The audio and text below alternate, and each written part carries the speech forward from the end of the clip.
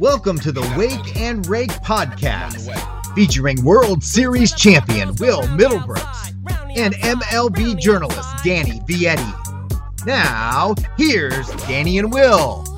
What's good, party people? It's been a while, my friends. It's been a while.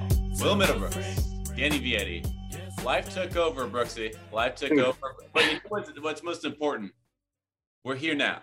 That's all that matters. Well, first off, everyone, congratulations, Danny, on wifing that beautiful woman up. I've got my ring on right now. Uh-oh, you're single man. You're mine right now. Okay, let me ask you this. Did it take you a while to get used to having a ring on? Oh, bro, it was so weird. It was so weird to wear a ring. Mm-hmm. And now I feel weird without it. This way. I don't like jewelry. Like, I don't like bracelets. Even when I was a player, like I was a pitcher, I didn't wear bracelets and necklaces. Like, I'm not that guy, pal. Not that guy, pal. So having something on my finger, I'm still getting used to it. You know what I mean? Speaking of having things on, not accustomed to having on, I had COVID. I got crushed by COVID, by the way. This is another reason we've been delayed. You went on like a month trip, which you deserved, all over Europe, which was amazing. You came back, and I'm like, oh, I'm super busy this week. And then I got crushed with COVID. Jenny, my wife, and I both got it. One of our kids got it. Everybody's fine. But Jenny and I were very sick for like 4 or 5 days. And you're both vaccinated too. Both vaccinated, both safe, both wear masks, like whatever. It's it crushed us. That was the sickest I've ever been. I remember had to have been a month or two ago. You were so pumped just to see your dad because you haven't seen your dad in a year because of COVID. But you guys were vaccinated and you were pumped to see him. You guys went golfing. That's the thing. You can do everything right. This thing will get you. Yeah. But we're good now. I still have this chest stuff. Like it's a little cough, but I'm good to go. Football's back. Postseason baseball coming up. You're screwing up our audio for this podcast, but I guess that's beside the point. That's neither here nor there. I need like a cough button. Yeah. Well, every time I'm gonna cough, I'll just drink my bourbon. So okay, the last time we were doing podcasts, you were drinking wine and whiskey. You've all of a sudden turned into a bourbon guy, apparently. Okay. Either you're gonna have to edit this, or I'm gonna have to call you out. So bourbon is whiskey. Okay. I'll keep this in. I don't got to edit this out. I'm not afraid to be a alcohol naive person. I'm just saying, like, bourbon is bourbon. Yeah, I get you. Okay, so let me learn you something. Bourbon is like a relief pitcher for whiskey. Like he's a pitcher, but he's not. You know what I mean? No. It's like a bourbon tree, and this is a branch. It's like a branch. You can look at you have rye whiskey, you have bourbon whiskey, you have Scotch. Scotch is also a whiskey. Irish whiskey, Scotch, is basically Scotch. Japanese whiskey is a little bit sweeter, but it's essentially a Scotch the way it's made. It's all whiskey, but it's because of how it's made and the ingredients is the reason it's called what it's called. All right, fair enough. So bourbon is still whiskey. It's the same amount of alcohol content as most ryes, most Scotches. It just is a little sweeter, so it tastes a little better. Okay. Well, we're learning. Good. The more you know. Pardon my alcohol naivety, but I'll tell you what. You're young, dude. You haven't been married that long. You don't have kids yet that you know of, and so just learn. It's coming. So we got a lot to talk about on this podcast, baseball-wise, but I'm warning everybody now. I'm still in that phase where I'm still coming off this Europe honeymoon, and so every 5 minutes, I'm going to say, oh, when we were in Paris. Oh, when we were in Italy. So I'm just warning you guys now. Like every time I say when we were in blank, take a drink and you'll be feeling pretty buzzed by the time this podcast is over. I know Brooksy will. That's fine. What do you want to get into first? We got a lot. So much. Not necessarily to catch up on, but just to like talk about what's going on right now. There's so much going on with these wild card chases right now. There's not really a whole lot of divisional races. Most of those are taken care of. Yeah. Divisional races lock them in for the most part. I mean, out west, you got San Francisco. Let's just start with San Francisco. This is our Rowdy Roundup. Getting right back into things with the Rowdy Roundup. Let's start with San Francisco. Already clinched a playoff spot. On pace for over 100 victories, if not more than that. They got a chance at 105. I'm going like 103. They're getting over 100, and I'll tell you why. I'm going to tell you why. So normally, you clinch this early, the last couple of weeks of the season, you let your starters rest. You give them some days off, let them get off their feet. Some guys mix and match it. Just your normal players aren't out there, right? Your normal starters get to skip a start here and there. They go bullpen games all the time, but more bullpen games than you would think. But they don't want to use up their bullpen either to rack up those innings. They've already logged a lot of innings anyways. But main point here, they're not taking any days off. Their starters are there. They're playing it like they haven't clinched. Why is that? Well, they need to win the division. That's right. We talked about this a little bit before the show. They can't put their season on the line for a sudden death game. They will wear you down. They will beat you in a 3, 5, 7 game series. They'll beat you because they're a better team. They're probably the most well-rounded team in baseball. Matchup nightmare. Right. Exactly. And Gabe Kapler's done a great job. That front office done a great job. They kind of have the analytical recipe and equation that Tampa has and how to beat you with guys that aren't supposed to beat you, right? Well, they had a 2% chance to go in the playoffs this year, and here they are with a good chance they end up with the best record in baseball, which is nuts. But so the reason they're staying aggressive is because they don't have that battle-tested starter. They don't have Max Scherzer. So the Dodgers want to win the division too, of course, because you just want to win the division. But they're okay going to a wild card game. They have Max Scherzer, who's been in big games. He's been in this position in a wild card game with the Nationals and won a World Series.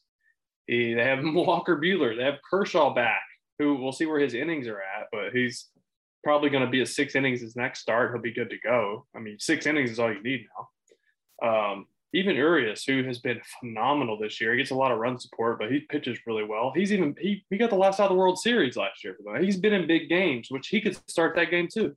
And their bullpen's full of guys who've been there. The Giants are a great team. They don't have that experience, right? So when you get to the postseason, I'll let you talk. I'll shut up. When you get to the postseason, your heart rate's different, all right? Every pitch is the biggest pitch of your life in the postseason, especially the World Series, but the postseason in general, heart rate's up a little more. They don't have that many guys who have that experience, who've been in that spot. And in a 1-game playoff, you don't have time to shake off the rust. You got to go from pitch 1. So you get Matt Scherzer in there, and he's like, give me the ball. It's another game. DeSclafani gets in there. Gosman, he pitched in a couple big games, not really he was with Baltimore most of his career. He didn't pitch in big games. He's going to get in there, and they're going to feel different. Their nerves are going to be there. Their pitches are going to come out a little different the first couple innings, and you don't have a couple innings to give in a sudden death game. I couldn't agree more, especially pitching staff-wise. There's no arguing the experience that the Dodgers have compared to the Giants. It's really night and day. Now, lineup-wise, San Francisco has plenty of options in postseason experience. Longoria, Posey, Crawford, Bell, guys that have won multiple World Series here. But that leads me to my next point. You're bringing up the fact that San Francisco is still having to compete in games because they don't want to be in that 1-game wild card, which, by the way, I couldn't agree more with you there. My question for you is this, okay, when you were with the Red Sox, 2013, you guys were so far up in the division, you guys really weren't competing with anyone for the last month. I'm looking at your guys' schedule.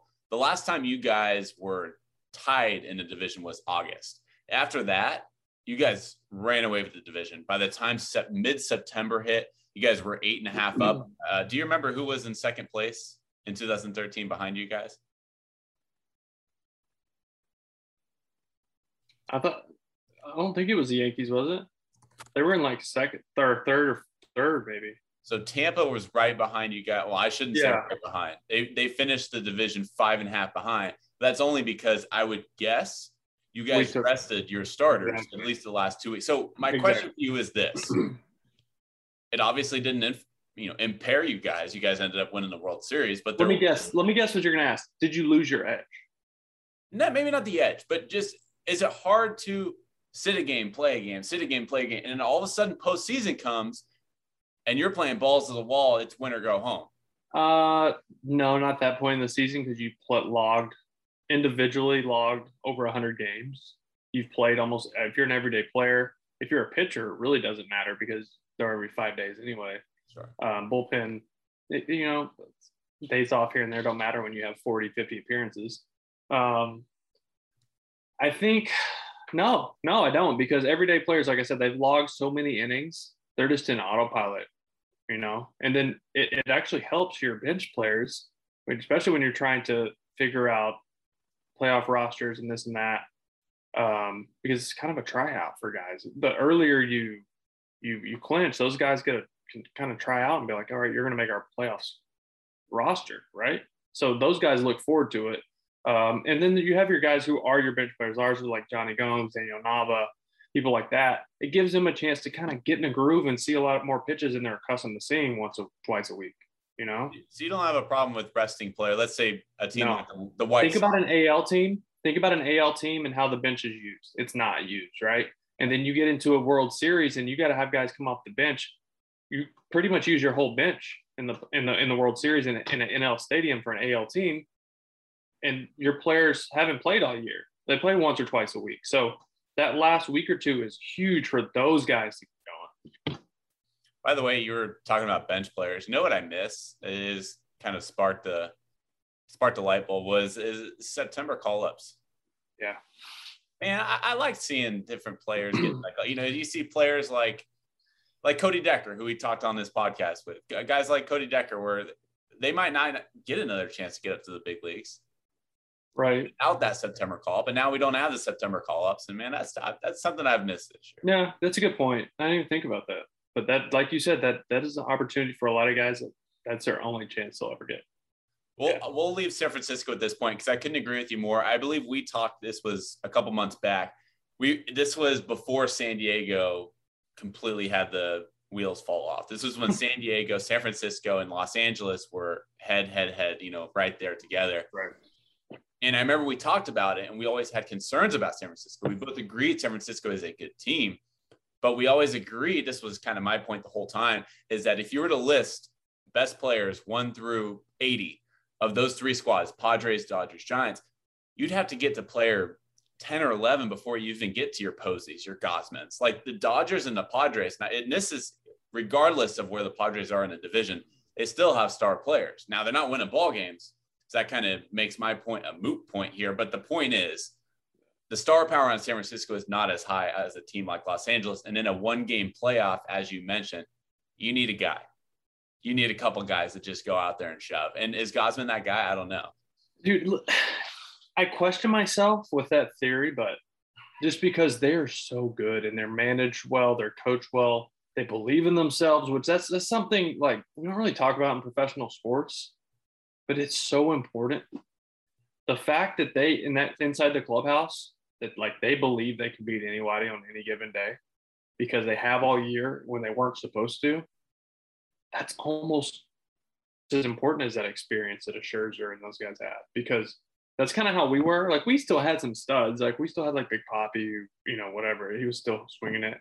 Pedroia. Like we still had some guys, but we were made up of a bunch of just grinders, really. Yeah. And that was kind of what was inside our clubhouse, was just belief in each other and ourselves. And that's something you just build throughout a season. And that's the Giants, man, just like over and over and over and again have been told that you're going to fall off. You're going to lose. There's no way you're this good. And then they just kind of stuck together and kept grinding. They've got to be, I guarantee, but you saw Posey, like he had a quote after a game. He was saying like, all the teams I've been on, this is the best team I've ever been on. And I was like, holy shit. Like, think about those teams he's on. Yeah. Like that's nuts. By the way, Brandon Crawford, he is 1 for 1 in being an MVP conversation since joining us for interviews, by the way. Sorry about it. What about his wife? I mean, I've been messaging his wife the whole time. Like, you're just going to have to bring him back on the show every year now, since he's an MVP guy now. I mean, that's just a wake up. He's going to be a free agent too, right? He just signed a 2-year extension. Oh, that's right. That's right. See, I'm on the East Coast. See? I don't pay attention to you guys. 12 players. We've been talking about the Giants for too long. 12 players have set career highs in home runs on the Giants this year. 12. They led the league for forever until the Blue Jays just got in fuego. But yeah, let's talk about the Blue Jays. That's a great transition right there by you. Thank you, bro. Please. Yeah. They're a dangerous team. There's no doubt about it. But if they don't sneak into the playoffs, it doesn't really matter. So are the Blue Jays a legit team to be afraid of right now? Or Red Sox, Yankees, Blue Jays? I mean, to be afraid of? Hell yeah. Yeah. Yeah. That's the second best offense in baseball. Behind who? It's behind Houston. That's right. I had to think about it. That's right. Houston. I mean, but it's like they're like neck and neck for the best offense in baseball, which Houston, I didn't even really think that they would be in the mix. I thought they'd be like top 5. I didn't think they were at the top, but weak division.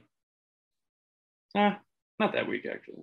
Seattle's actually. My Mariners have slid a little bit. A bit. Yeah, but the fact that they're in the mix right now is impressive. So I don't. Back to the Blue Jays. No. I want you said Mariners. Now I'm going off on my. I knew this was going to happen because you get such a hard on for them. West Coast teams. I get a hard on for all the West Coast teams. All right, the Mariners. How familiar are you with the clutch formula on Fangraphs? I don't know the formula, but I know it's a thing. You like my shirt? Okay. Welcome to the shit show. And it's very fitting for this podcast. Okay, so they have a clutch formula, and to kind of simplify it for everyone and the listeners here, basically it is big moments. How do hitters perform in big high leverage situations like tie games, runners in scoring position? Yeah, correct. So Fangraphs has this formula, and then basically first place this year in clutch rating are the Mariners, and they have a rating of like 7.2 last I checked.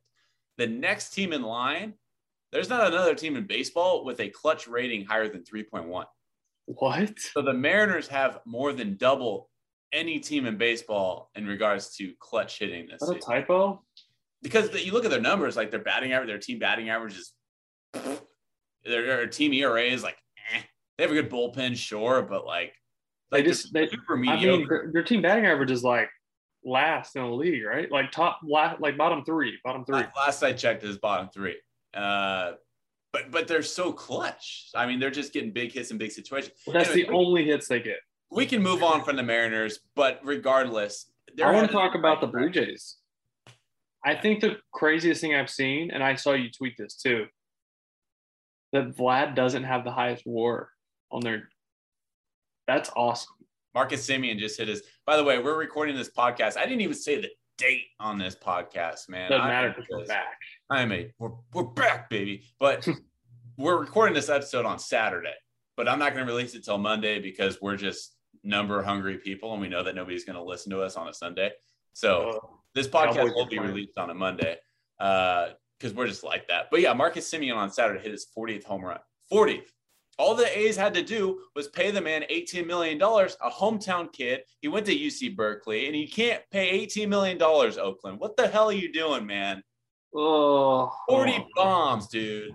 He's only like the 5th second baseman all time to have a 40 home run season, to play like 50% of his games at that position. But it's okay because they went and got Elvis Andrus and Mitch Moreland. Okay, I'm not here to talk about the A's. I want to talk about a playoff team. All right. In the Blue Jays. I'm impressed. I was so down on them early in the year because I was like, their pitching won't hold up. Robbie Ray might win the AL Cy Young. He leads the AL in strikeouts, doesn't he? I think yes, he does. I think he should. I think he should just because the interaction with Hyde with the Orioles. That was great. You shut the fuck up. No, you shut the fuck up. We weren't saying anything. We'll put that audio and video in this podcast too. I love it. That was amazing. Just put back on the active roster today. Shut up, BJ. Robbie Ray looking over toward the Oriole dugout for some reason. Not sure what's going on with this delay here, but Martin has stepped out of the box. I can't say anything. Miss the fucking ball. We ain't saying shit. Just fucking go. Brandon Hyde.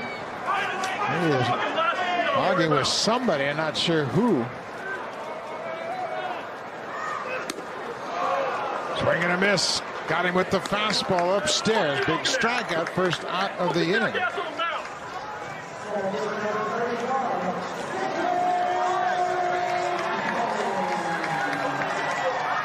That's who he's hollering at. Yep. He's hollering at Robbie Ray.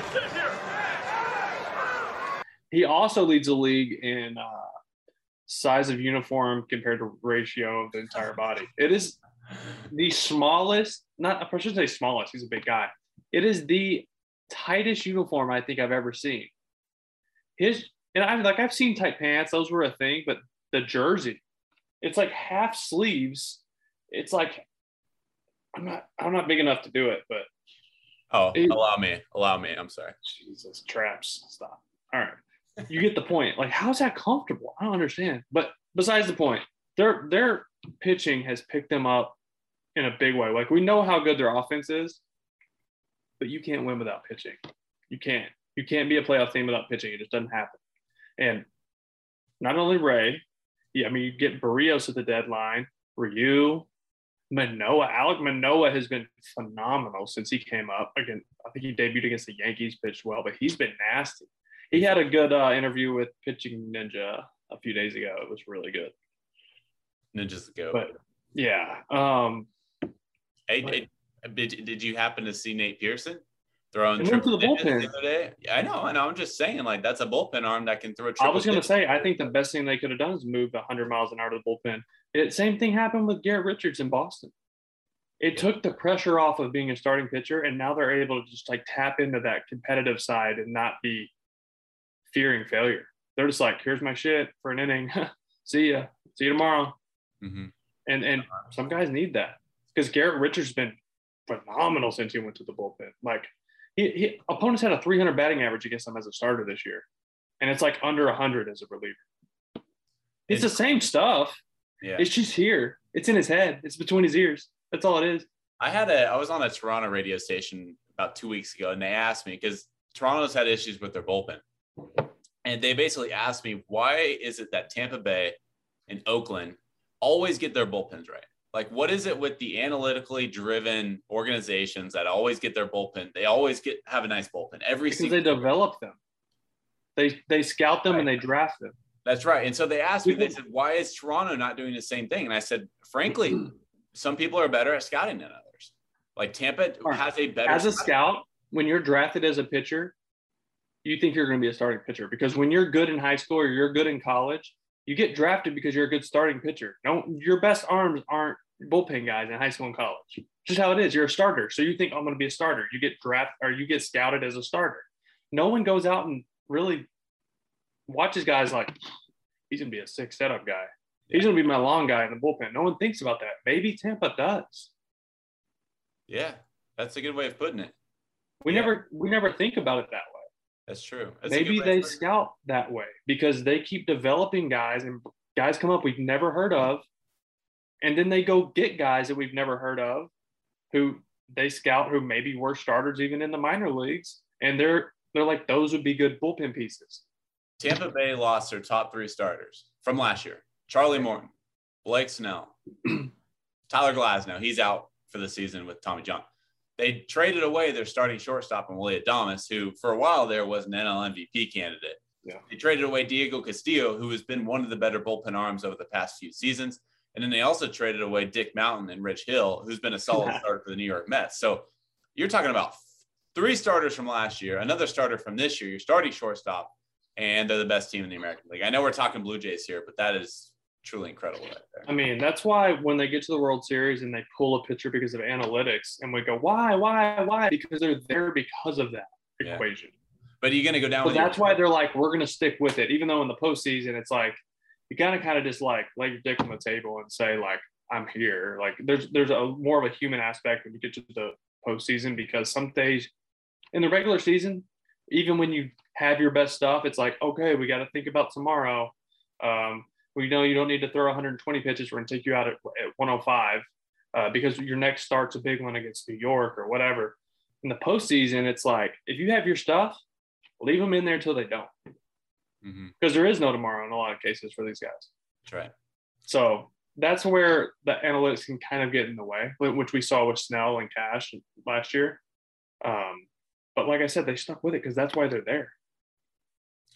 So it's fair to say that Toronto is the most dangerous team between those 3 dogs. I'm not talking about Tampa Bay. I'm talking about Boston, New York, and Toronto. Those teams fighting for them. Yeah, it's just too inconsistent, man. They built a team that's just They're all good at the same thing.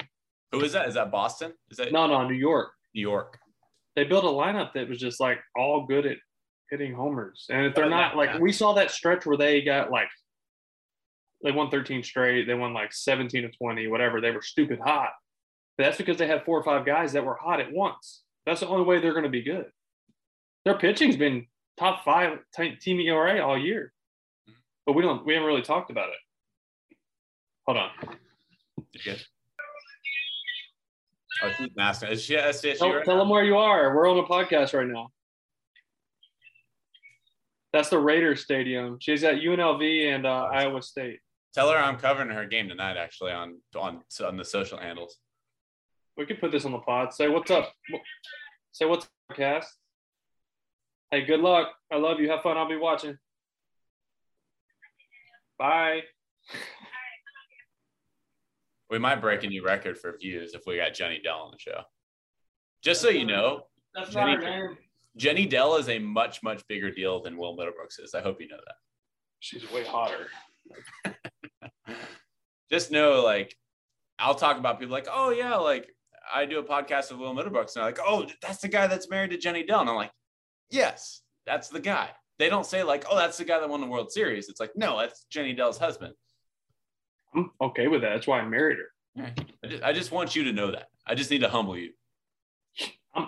If anybody's humble here, it's me. All right. That game starts. Oh, we still got an hour till that game starts. Okay.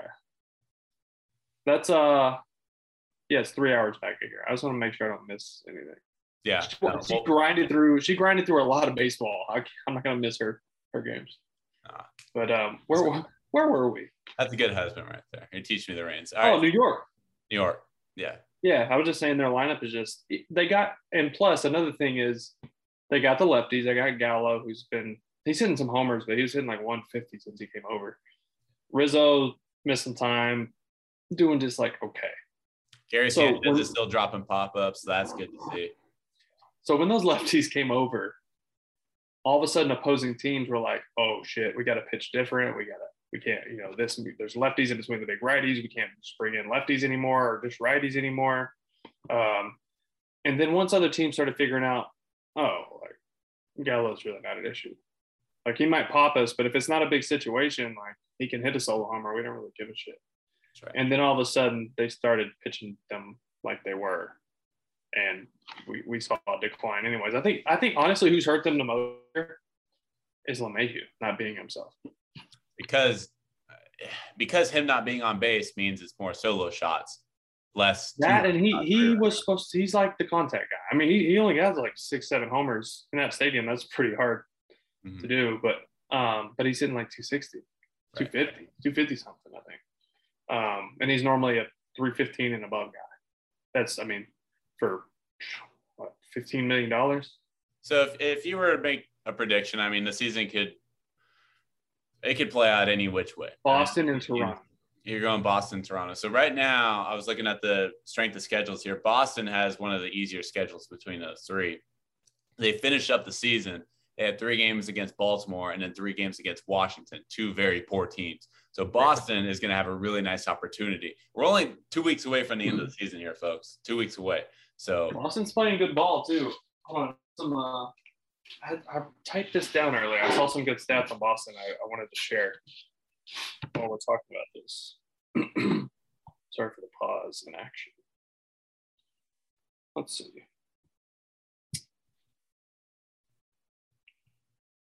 Yeah, so after Saturday, tonight, they've scored 7+ runs in 4 straight games, all wins. They have a 2.01 ERA their last 9 games. In their last 9 series, they're 6-2-1, which I thought it's really impressive because they've had some tough series. And their last 54 home games are 36-18. So that tells me they definitely want that top spot because they want to be home. They play better at home. We've kind of just stopped talking about them because they got ice cold there for like 2 weeks and we're like, they're dead. Mm-hmm. They're dead. And then they've just played really solid baseball. They've just been winning series, like taking 2 or 3 here, 2 or 3 there, you know? I think people forgot really quickly what going into the season, what the expectations were, because all of a sudden Boston started winning games at an outrageous rate. And now the expectations are here where they probably should have been a little bit lower. Yeah. I had them in like a 500 team. I had them like maybe winning 82-3 games, but their bullpen, who was terrible for like a month and a half. Let's see. Last 35 innings pitched, 2 earned runs. Yeah, that's pretty good. 0.5 ERA. So they went in 21 scoreless. You know who did take him Jack Sauce on Saturday was Ryan Mountcastle, though, who deserves to be an American League Rookie of the Year candidate. 31 dingers, 50 extra base hits. I don't have the stats in front of me. 31 dingers, 82 ribbies, a whole lot of extra base hits. Ryan Mountcastle needs to be in that conversation with Randy Arozarena. What a team to be a rookie on, just like stress-free baseball. I guess, who knows? Maybe Baltimore. I'm not saying they're going to turn around next year and be a great team, but Adley Rutschman's coming up. They got Ryan Mountcastle. Cedric Mullins has been an absolute stud all season long. They got some dudes. So as we've seen across baseball, for 90% of teams to be successful, you have to get off your wallet. No, that too. Yeah, and you need some pitching. You need to use that wallet to get some pitching. But that's what I'm saying. Okay, a team that used their wallet in the offseason, and speaking of expectations, had huge expectations coming into the year. And they were pretty much meeting those demands for 3/4 of the year. And all of a sudden, wheels have completely fallen off in San Diego. We got to talk about it. Machado Tatis, little feud in the dugout, if you want to call it, after Tatis was upset about a strike 3 call. He was getting into it with an umpire a little bit. Obviously, it's a crucial series against St. Louis. They ended up losing the lead and losing the game to go down 0-2 in the series. It goes without saying, this series against St. Louis, where they're at in the standings, this could really decide their playoff fate.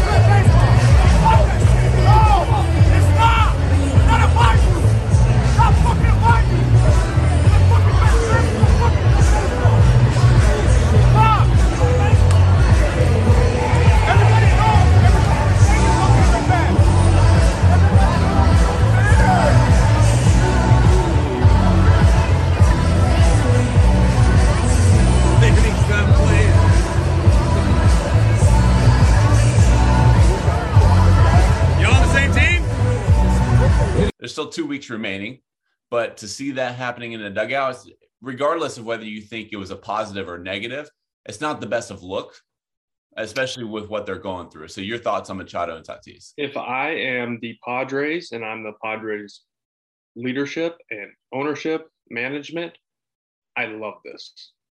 Now, from an outsider's perspective, I know this is going to be compared to your office job or whatever. And if you want to get into it with someone, you pull them aside, you go in the tunnel, heat of the battle in baseball. There's not time for that, right? Things happen, things spark. I know Machado doesn't have a clean resume. I know who he's been in his past, but he's not proud of it either. But he's grown from those experiences and has turned into a leader of this very good baseball team. I know their record doesn't show that right now, but they're loaded with guys who can be leaders on teams, and Machado is the leader of that team. And that showed it to me. I know people disagree with me. I know they think he went about this the wrong way. He was aggressive. He put his hands on him, this and that. If you really listen to the words and pick it apart, what he said, we know you're the best. Everyone here knows you're the best. Just go play ball. You're my best friend. Did you hear him say that? You're my best friend. I missed the best friend part. He said, "You're my best friend, but you got to listen to me. Like I'm trying to help you." He didn't. John Boy's going to clear a lot of this up for us. That's fine, but listen, it's going to take time to realize it, but this was the right move by Manny. It was. Yeah. Let's not forget that Fernando is 22 years old. He's been given the world. He's been given everything, not just baseball. This goes far beyond baseball with his stardom. You talked about seeing a Big Papi jersey in Europe.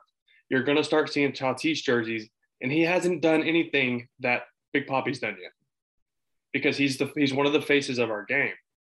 Manny has been there, done that. He's been in this situation. He's been in big games. He's gotten thrown out of big games and seen it hurt his team. They were winning 2-0, in a game that is a must-win for them. They're 2.5 out with 14 left. It's a must-win. You need your best player on the field. I thought Jace Tingle did a great job of getting out there before Tatis got ran, because we know how sensitive umpires are with arguing balls and strikes.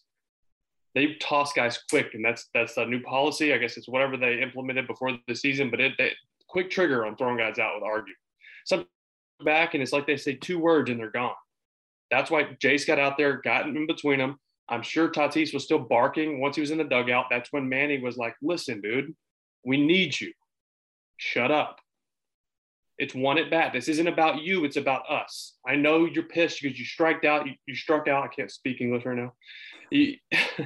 And you're mad about that. But this isn't about you. It's bigger than that. Move past your at bat.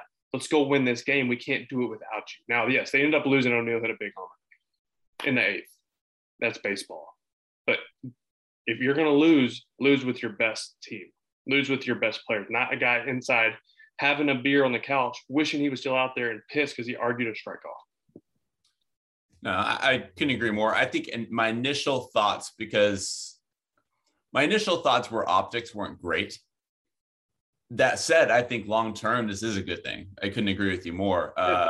Optically, you're right. It does look bad, but that's also, I will tell you from firsthand experience, it's okay. Like, this can't be compared to, well, at my job. Well, your job, you don't go inside and have beers and shower with each other either, but this is what they do every night. Yeah, I don't like when different. It's different. It can't be compared. I totally agree. An office job is different from a construction job. A construction job is different than a professional sports job. Like, they're just different vibes. You know what I mean? Mm-hmm. Let me ask you this. You're okay with it happening, I don't want to say in public, but in the dugout with it, people can see, obviously there was a camera on them. You're okay with it happening, not in the tunnel, not in the clubhouse?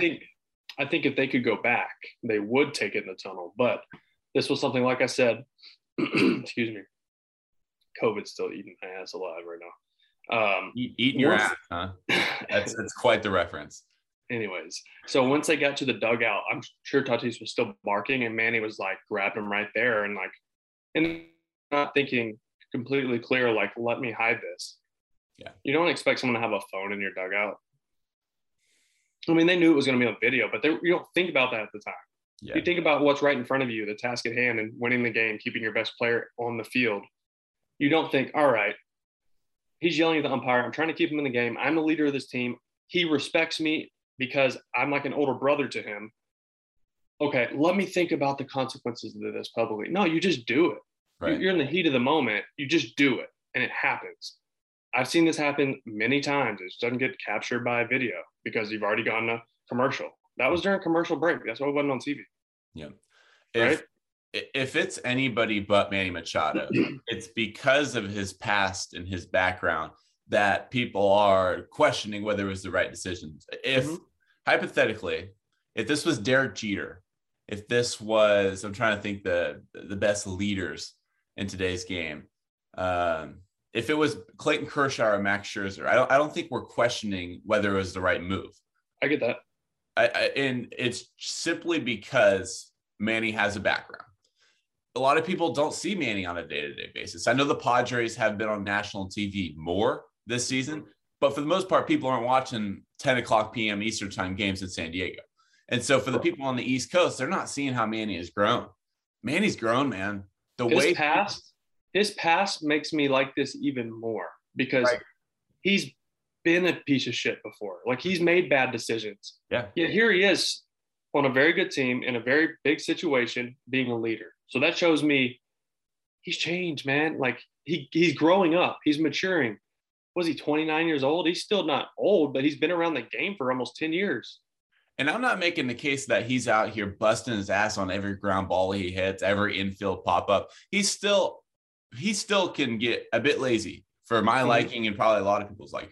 But the guy's been playing hurt nearly all season long. I mean, that's the thing is a lot of people don't see behind closed doors when it comes to leadership. Mm-hmm. If you noticed, people were taking Tatis onto the field. Like, they weren't holding them back. They were just kind of there. They were ready to move on. They're like, all right, let's go. Correct. And they understood the situation. Ryan Flaherty, who was there, played with Manny in Baltimore. He's a coach there now with the Padres. He knows old Manny, and he knows everything about Manny's career. He's been with him literally for his entire career between Baltimore and San Diego. Mm-hmm. He's right there. He was right there in the middle of it because he knew exactly what was happening. Because J.J. Hardy, Markakis, Adam Jones, they all did that with Machado. We may not have seen it, but it happened. Adam Jones is a good buddy of mine. We talked about it today. This happened a lot with Manny. He didn't just do this out of nowhere. It happened to him. Mm-hmm. And he knows in his mind it made him who he is today. He's grown from it as a player and as a person, and now he's passing that on. We're losing that aspect of baseball because we're getting younger and younger and younger. And veterans, unless you're a superstar or going to be a future Hall of Famer, you get pushed out of the game because your leadership skills, there's no metric or analytic for that to keep you in a lineup or keep you on a roster. So those guys get pushed out of the game. So it's good to see the guys that were young when I was young in the league still playing and using what those old grizzled veterans taught us, because it's slowly seeping away from the game. So it was good to see it. And I know we live in a really soft, sensitive world right now. It's just how it is, especially with social media. I'll admit, millennials are soft, man. It's just how no one wants to be critiqued. No one wants to be coached or yelled at. But Tatis and Manny probably rode home together after the game. Well, maybe not that game, but maybe today. Maybe after today. No, that's not how it works, dude. I'm telling you. That happened. They sat down after the game, talked about it, and that was it. Yeah, no, I'm with you there. I'm just saying, like this wasn't a big deal. We're talking about this, and the media is blowing this up into something it's not inside that clubhouse. They don't give a shit because it's not abnormal for that to happen. It's abnormal for it to be two superstars and for it to get caught on a cell phone. Families fight. Big brother, little brother. Let me ask you one more question, and we can move on here. Is it because a lot of people are I disagree with this person. Let me preempt it by saying this, but a lot of people are saying this is Jay Stingler's fault because he's lost the clubhouse. I don't know how much merit. The best clubhouses I've ever been a part of, and clubhouses that I've ever talked to people that they've been a part of, were run by the veterans, not manager, not the hitting coach, not the front office.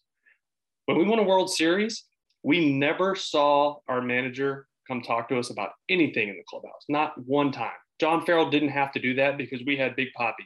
We had Pedroia. We had Johnny Gomes. We had Napoli. We had Lester. We had all these veterans who had been there and been through the shit. They knew how it worked. If I did something as a second-year player that they didn't like, they came and talked to me, and I fixed it. John Farrell didn't have to because he had a veteran team. He had veterans who had the experiences under their belt where they policed the clubhouse, just like Manny Machado did yesterday. Did anybody? Unfortunately, we're getting away from that in the game. Did anybody butt heads in 2013 behind closed doors that maybe we didn't see on a camera of a fan sitting right next to the dugout? Butt head. I mean, I did something wrong one time. I was hurt for a couple weeks, and we had a doubleheader, and I went home. So we had a day-night doubleheader. We had an early game doubleheader, and these were 9-inning doubleheaders, right? What did I do? I left something at home, and I live like 10 minutes from the park. It's Boston. It doesn't take long to get. But I left and went home, and then I came right back. Like there were hours before the game. And this wasn't even something on the field, but I got back and got my ass fucking reamed because it's just not what you do. Once you're at the field, you're at the field. You focus on work. You don't go do whatever you need to do. You don't need to go run errands. You're here. Like, they were in my ass about it. Mm-hmm. Like, and that was the players or the coaches or both? No, that was the vets. I had Johnny Gomes was the main one, and Pedroia chimed in because he was like my infield vet, you know. Gotcha. But Johnny was kind of like our guy. It was like, but he didn't like mean. It was constructive. He was just like, listen, man, we don't do that. Right. And I was like, I didn't know. Like, I'm on the DL, right? It was a DL at the time. I'm on the DL, and I had to get this done. It's not like I was going to have drinks at the bar. Like, I had like something important I had to take care of. And I was gone for like 30 minutes. And it was like 4 hours to our next game, 3 hours to our next game. because we played at like noon, and then the next game was at like 7:30, 7:05. And he was like, I don't give a shit. You don't do that. It's a bad look. There's younger guys here that look up to you. You don't do that. You're here. You're at work. You're here with the team, period. And I was like, yes, sir. And I learned from it. Mm-hmm. Like, that's it. Well, I think we can both agree, maybe not the best optics, regardless. It could be a good thing in the long run. And that's the thing is they don't care what the optics are. Yeah. They had to do what they had to do as a team. And I guarantee Tatis thinks twice for the rest of his career before he does that again to do it in a big game. It's going to stick with him.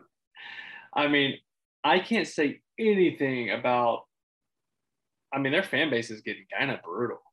I'll say that. Yeah. I mean, you sucked when you were a Padre. I don't care. I still have an opinion. They're like, you can't talk. You can't talk about the Padres. You had like 220 when you were here. Okay. Says the guy sitting in his couch. That's the guy who watched me play there. Yeah, exactly. I'm not saying fans don't understand the game at all. I'm not saying that. But just like, don't tell me my opinion doesn't matter, but yours does.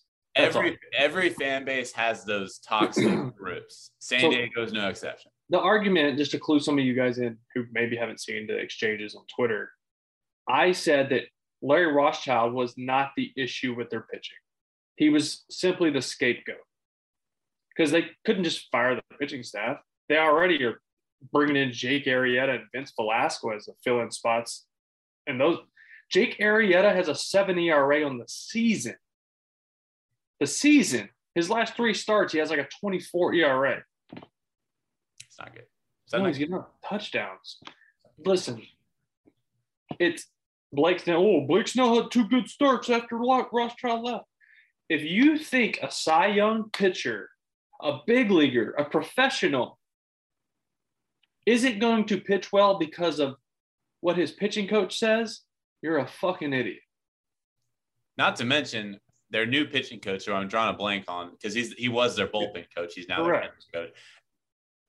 I don't think he has some secret sauce. You know what I mean? He was there in every meeting right. and brainstorming with Rothschild, bouncing stuff off each other with the same shit. Like, he's not bringing Michael's secret stuff and saying, here, Blake, drink Michael's secret stuff. You know why Darvish isn't pitching well? Because he can't get ahead.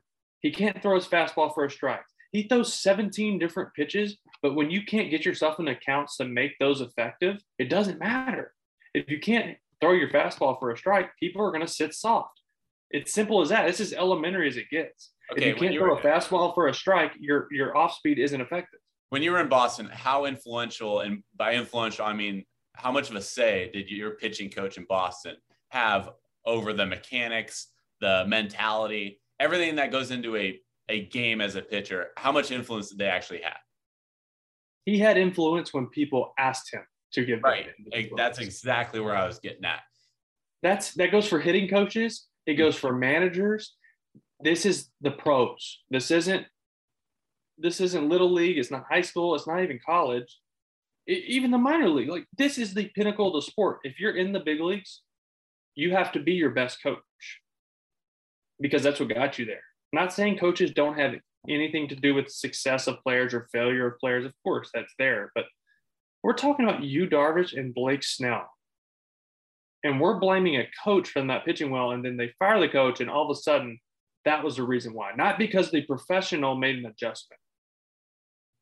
Or, which we're not really talking about, Darvish is hurt. He's hurt.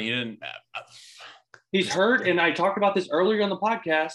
Belief in yourself and confidence is everything in life, in sports. If you fear failure, if you're like, fuck, I'm in a bad spot right now. If I went to the plate in a slump, which happened a fucking lot, I'd go to the plate and I'd be like, don't fuck up. Like, don't chase the slider again. Like, don't chase. Don't be over aggressive. Don't. Right? Not just like, lock it in. Let's go. Give me your shit. I'm going to rock your ass. Same thing for pitchers, right? They get up there like, fuck, I know I can't throw my fastball for a strike. Fuck, no, slider.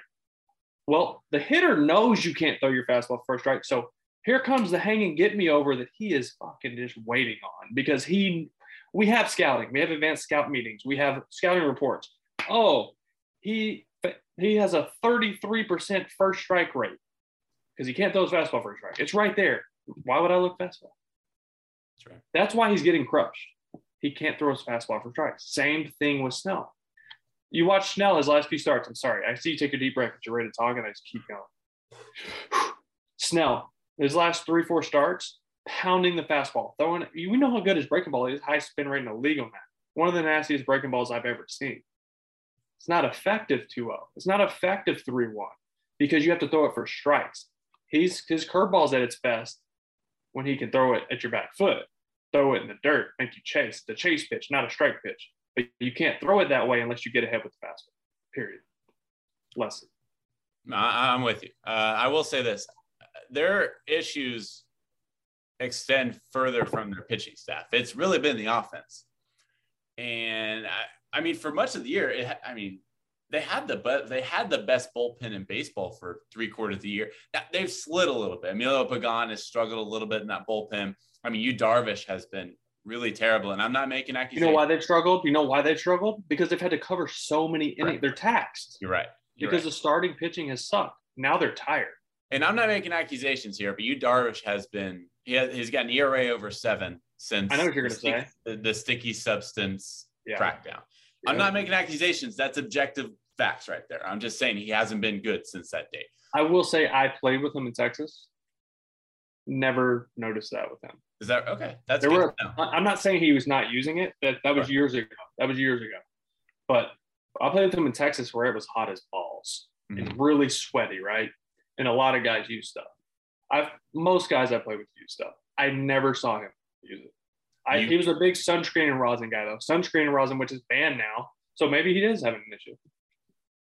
But I never saw him use the crazy shit. I just saw him use sunscreen and rosin, which I'm totally okay with. That's a Wake and Rake exclusive intel right there. You can only find that on the Wake and Rake podcast. But back to my point, their offense has been their issue. Okay, even before they started sliding, their offense was very middle of the pack. I mean, batting average, OPS, home runs. You think? Yeah, they were just exciting, right? They were just exciting. With Cronenworth, Machado, Tatis, Grisham, Will Myers, like you would think they would at least be hitting some bombs. No, they haven't been doing this all season, even before the slide. So I did deep dive. I'm figuring out like what is the problem with this team? Because if you look at their team numbers, very average, everything middle of the pack. So I'm like, okay, there has to be something that sticks out. I think I found it. As a team, their leadoff hitters, I'm not talking about the leadoff hitter of the game. I'm talking about any time a hitter is leading off an inning. They're hitting 229. So they're not getting their leadoff hitter on base. That's last in the National League. They're not getting their leadoff hitter on. It's hard to start a rally when you're not getting your leadoff. You can say, yeah, we're starting a rally with 1 out, 2 outs, but it just doesn't have as much weight. When you get that leadoff runner on, you get that momentum churn. They're last in that? Last in the National League. The only team behind them was it had to have been like the Orioles or Mariners or something like that of the American National League. Last in the National League, 229 their leadoff hitters. Well, the Mariners and the Orioles are in the AL. That's what I was saying. I'm saying they're last. I misunderstood you. The only team in Major League Baseball behind them was like the Orioles or Mariners, but last in the National League. So my point is, they're not getting. And then in San Francisco, this was Game 3 in San Francisco of the last 4-game series they had. They scored 9 runs, and I'm like, holy shit! What did they do? They had their leadoff base runner reach base the first 5 innings. Each of the first 5 innings, they scored 9 runs. So maybe that can indicate why their offense has struggled so much. If they get their leadoff base runner on, maybe they have a chance. They're playing St. Louis right now. If they can win that series, that would be huge. And then they have a couple home series coming up too. So maybe they can kind of get things back on track. I'm not giving up on them yet, but things aren't looking good in San Diego, that's for sure. Not looking good, and it sucks because we were so excited about them. Yeah. I mean, and which we did talk about early in the years, they're going to be good for the next couple of years. So it's not just about this year. They're going to be just as good as I want to see what happens to the Giants after this year. Like, if a lot of guys on their deals and, a lot of money to spend. Yeah. So speaking of San Diego, let me get your take on the National League MVP. Are you going Bryce Harper or Fernando Tatis Jr.? By the way, before I get your answer, I want to just mention a couple names that deserve recognition. Max Muncy, Brandon Crawford. Those 2 guys especially. what they've done for their two ball clubs this season. I know the numbers aren't as good as Tatis. Castellanos too. Who? Castellanos. Who? Castellanos. Nick Castellanos. Why do you say it like that? What did I say? Castellanos. What did you say? Castellanos. That's the same exact thing. You don't pronounce the T. Why don't you do that? Is it a Texas accent? Castellanos? I did say the T. No. Castellanos. There it is. Yes, I know I that. said it. I think I said it fast. Castellanos. I said it fast. You're right. No, I said it fast and it didn't pronounce it. You're right. I know it. I know it's there. Okay. I just want you to know. I know I didn't go to college, but I can hey, read. You keep me in check, I keep you in check. That's how we go to bat with each other. You know, we didn't talk in like a month and a half. And you're fucking correcting me already. All right. Can we talk about what we're going to talk about? Bryce Harper, Tatis, NL MVP. But don't forget about Brandon Crawford, Max Muncy, Nicholas Castellanos. Yeah, I think it's going to come down to Harper and yes, Tatis. I don't have the numbers right in front of me. Harper in the second half has been maybe the best player in baseball. He has. Also, I mean, him and Bobby D's. All right. Hey, he picked it up huge for them because they were like, we don't have a first baseman, and he was like, the fuck we don't. here's my Bobby D's. Oh, I love how we're talking about NL MVP and you just somehow that's because Bryce Harper and Bobby Dahlbeck have been the two best hitters since the deadline. What a Red Sox homer you are. I'm gonna go. I think I gotta go Tatis. Yeah. Yeah. Got more homers, a lower OPS. I'm comparing him to Harper right now. His he's got lower. He's got like 20 more RBIs in him. Correct, but and he played less games, right? Harper's first 12 home runs this season were all homers. Yeah, because he didn't hit them when people were on base. Right. Stop blaming other people. Oh, but no one's on base. That's not his fault. Yeah, but you know those times he punched out with 3 guys on? That was his fault. That's true. There's always 2 sides, all right? That's true. That's fair. I'm personally reserving my answer. I got to see how these next 2 weeks play out. I'm not. I agree. I can't. I think the baseball world wants it to be Tatis because he's like the new toy, you know? Right. And Harper's just kind of like the toy that's been sitting in the closet for a while. Like you still enjoy, but it's starting to get some dust on it. That's right. You still enjoy it, like just not as much. That's right. Okay, American League. It's kind of like when you get married. American League MVP. Let me preempt this. People are starting to talk about Vladdy Jr. as MVP. I personally am going to say this. Okay, if you think Vladdy G is MVP, that's great. If you look at his season resume and you think he's better than Shohei Ohtani, give him MVP. I respect. Can you leave me something to say? Because you're going to say it all. It's my time to shine. Just don't give it to him just simply because he wins a triple crown. That's all I'm going to say. Because what Shohei Ohtani is doing, or because his team's going to the playoffs. Correct. What Shohei Ohtani is doing this season might be just as impressive, if not more than a triple crown. The only difference is what Shohei Ohtani is doing this season doesn't have a fancy title that is triple crown. That's all I'm saying. Because what Shohei Ohtani is doing this season, it might not say triple crown because we've never seen it before. We've seen a triple crown, so now we've attached a title, triple crown, to that feat, that accomplishment. What Shohei Ohtani is doing, it has no title. It is uncharted territory. So don't give it to him simply because it has a title. That's all I'm saying. You have the floor, my friend. I fully agree. I think the argument is that I'm seeing is, oh, well, how valuable are you to your team if you can't get them to the playoffs? Let's see what the Angels look like without Shohei this year. They only had Trout for 30 games. They have Phil Goslin in the 3-hole. I like Phil. Shut up. But here's the thing, too, is they're like, well, that lineup's loaded in Toronto. There's lots of people on base. Yeah, it's also protection in the lineup. Shohei has nothing. Rendon's been hurt. Jay didn't have a great year. And Trout's been out the whole season. He played the first month before he hurt his calf. Shohei has no protection.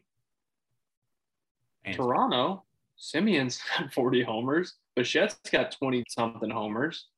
Grichuk has 20-something homers. Teoscar Hernandez is hitting 900 with 28 homers. Seriously. yeah, no, he's Maybe not awesome. 900, but he's hitting like 315. No, you're right.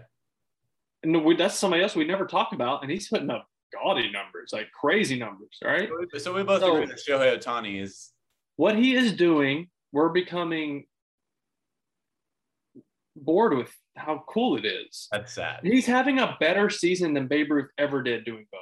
That's right. By far. By far. When Babe Ruth hit all those homers, he wasn't a pitcher. And when he pitched well, he didn't hit as well. It's just how it was. He never did both like Shohei. What he's doing is history. It may never happen again, even by him. His pitching and his hitting has cooled off a lot. He's still hitting some homers here and there. But his pitching in the second half has been great. Yeah. He finally got, here we go again, fastball command. So now the split and the breaking ball are that much nastier because guys have to guess. Because it's 97. He's one of those Verlander type guys too, where his velocity Goes up as the game goes on. as the game goes on. Or the leverage is, yeah, Shallow. for sure. Yeah, that was frustrating. I remember facing Verlander and like the first inning or for second inning, nobody on. He's like 91, 92, 91, 92. And then like the sixth inning, you're like 93, 94. He's picking up like 95. You're like, we know this is going to happen. Then like, oop, guys in scoring position, 100. Yep. 100. You're like, what? That's crazy how like guys can do that. But to your point, Shohei's MVP. Mm-hmm. It sucks for Vladdy because he's having a great offensive season, but we've seen guys have season like he's having. We've seen triple crowns. I'm not poo-pooing the triple crown. That is so hard to pull off. We don't even know if he's going to get it, but we've seen guys have offensive production like Vladdy has. We've never in the history of the game seen anything like that. His one side, other than homers, doesn't stand out like Vladdy does. I get that. But he has two above-average sides of the ball. And he's also a chance to lead the league in homers. We also have a Hank Aaron Award and a Silver Slugger Award if he was the best hitter, which he probably was. And I'm referring to Vladimir Guerrero Jr. If you want to hand him the Silver Slugger, but MVP is the most valuable. I have a question. Well, there's not a – no, that was a stupid question. That was a stupid question. He's not in the NL. In the NL, is there a Silver Slugger for a pitcher? There is, right? There is. They should name it after Madison Bumgarner or Zach Greinke, but yes, there is. Yeah, I was just thinking if he was in NL, if he could win 2 Silver Sluggers. By the way, not one time on this podcast as we close up shop here, not one time on this Did podcast you talk about your trip? did I talk about my trip, but I saved it for the end. What if I told you I saw one jersey in Europe, one baseball jersey? That's it. Only one. And it was a Red Sox. Who did I see in Europe? I saw one jersey. I went to Italy, France, Barcelona, Spain. A couple different Current player or no? I'm not giving you hints. I saw one person the entire time. I was there for 3 weeks, and I saw one baseball jersey, and it was a Red Sox. Who would it be? Who was wearing it? Tell me what the person looked like. I'm not going to give you. I mean, I was in Spain, so he was a Spaniard. I mean, I would guess Big Poppy. He was a male Spaniard. You are correct. It was Big Poppy. What if I would have turned that around if I was like, it was actually a Will Middlebrooks jersey? I would have said that my mom's side of the family's from Spain. It was probably my cousin. Yeah. I was like, oh shit, I think I was in Spain at that time. I do have family in like Barcelona, so that's yeah. What if I told you it was actually me wearing the jersey and it was just what you sent me? It was your jersey. That'd be a little weird, but I know you sleep in it. I didn't know you wore it out in public. Yeah, all the time. I definitely say it's like my nightgown for sure, though. All right, Brooksy, this was fun, dude. It's good to be back, bro. We're back. We're back. So much room for activities. I love this. Until next time, party people. Adios. See you guys in a month.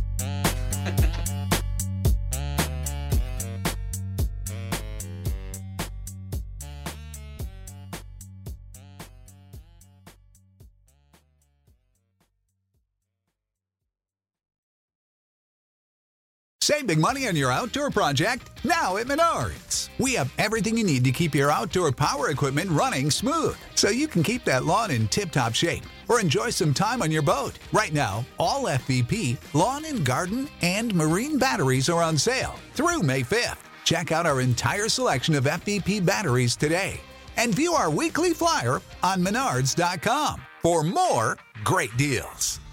Save